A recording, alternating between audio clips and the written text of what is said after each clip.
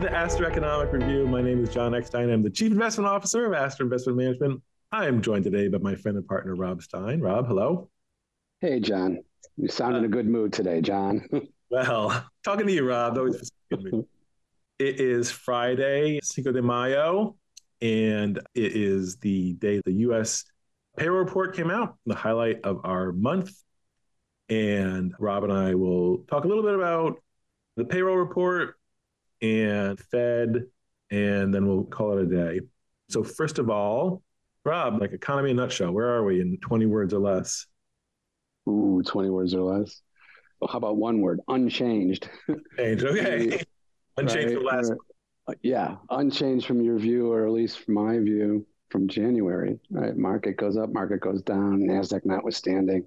Interest rates have come down a little bit, but economically speaking, I don't see anything that would change my opinion from what it was in January, February. Yeah, I would agree where there are some signs perhaps of slower growth, but with the labor market still looking quite strong, my view, and I think you agree with this, is that we have to assume that the underlying economy is strong, so lots of people are getting fired. Right. And that is not happening.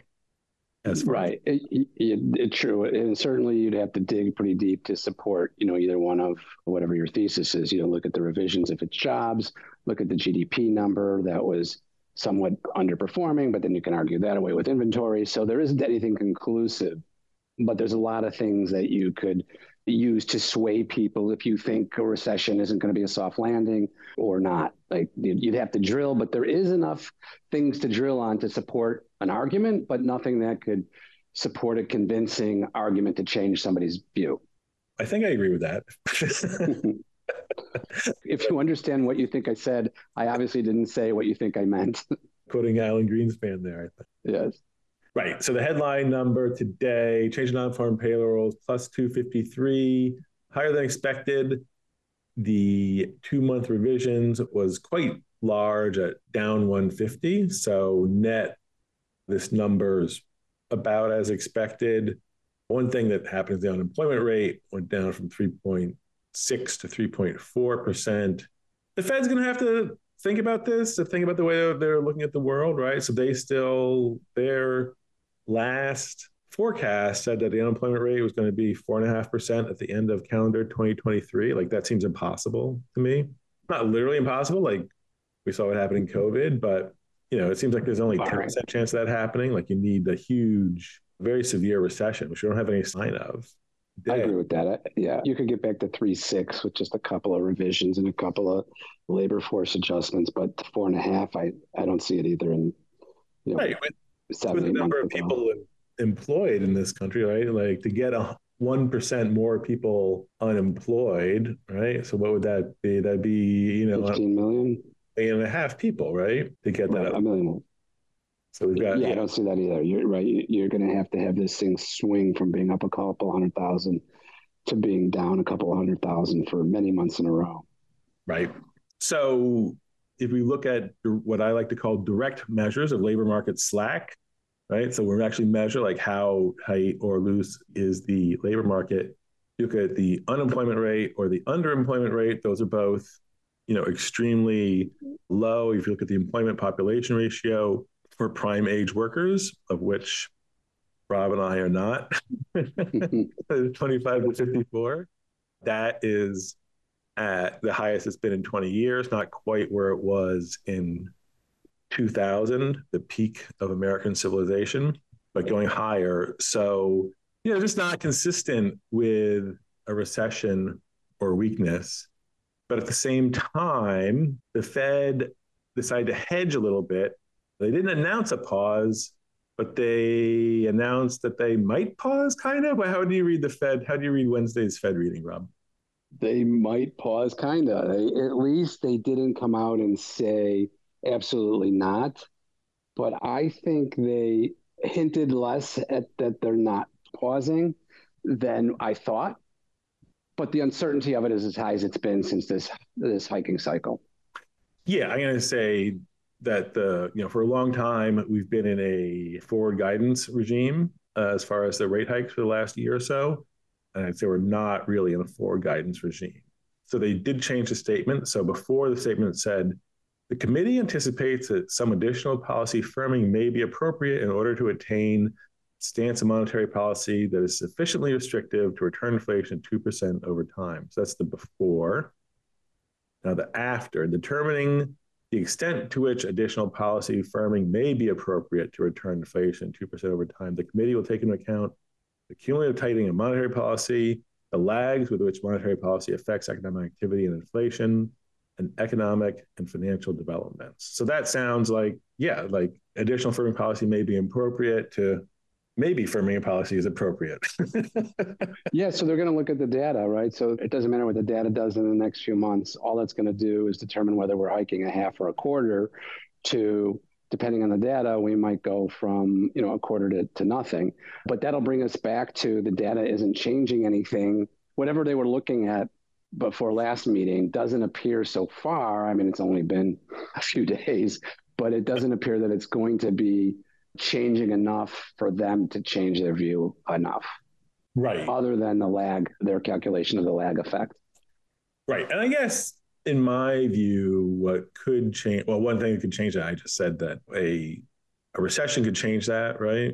So if we start seeing large amounts of people getting fired, that could change that. But kind of more likely would be some sort of evolution in inflation, in my view, right? Inflation has been moderating somewhat, continues to moderate. Maybe they stand pat. If it looks like it bounces back, maybe they start hiking again. Does that seem plausible?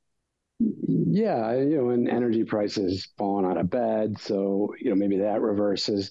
You have an expression that the Fed hikes methodically and cuts as an emergency or as necessary. What's your quote? The Fed hikes according to plan and cuts in response to events. And I've actually asked them specifically that, and they deny it, but I think it's kind of true. Oh, yeah.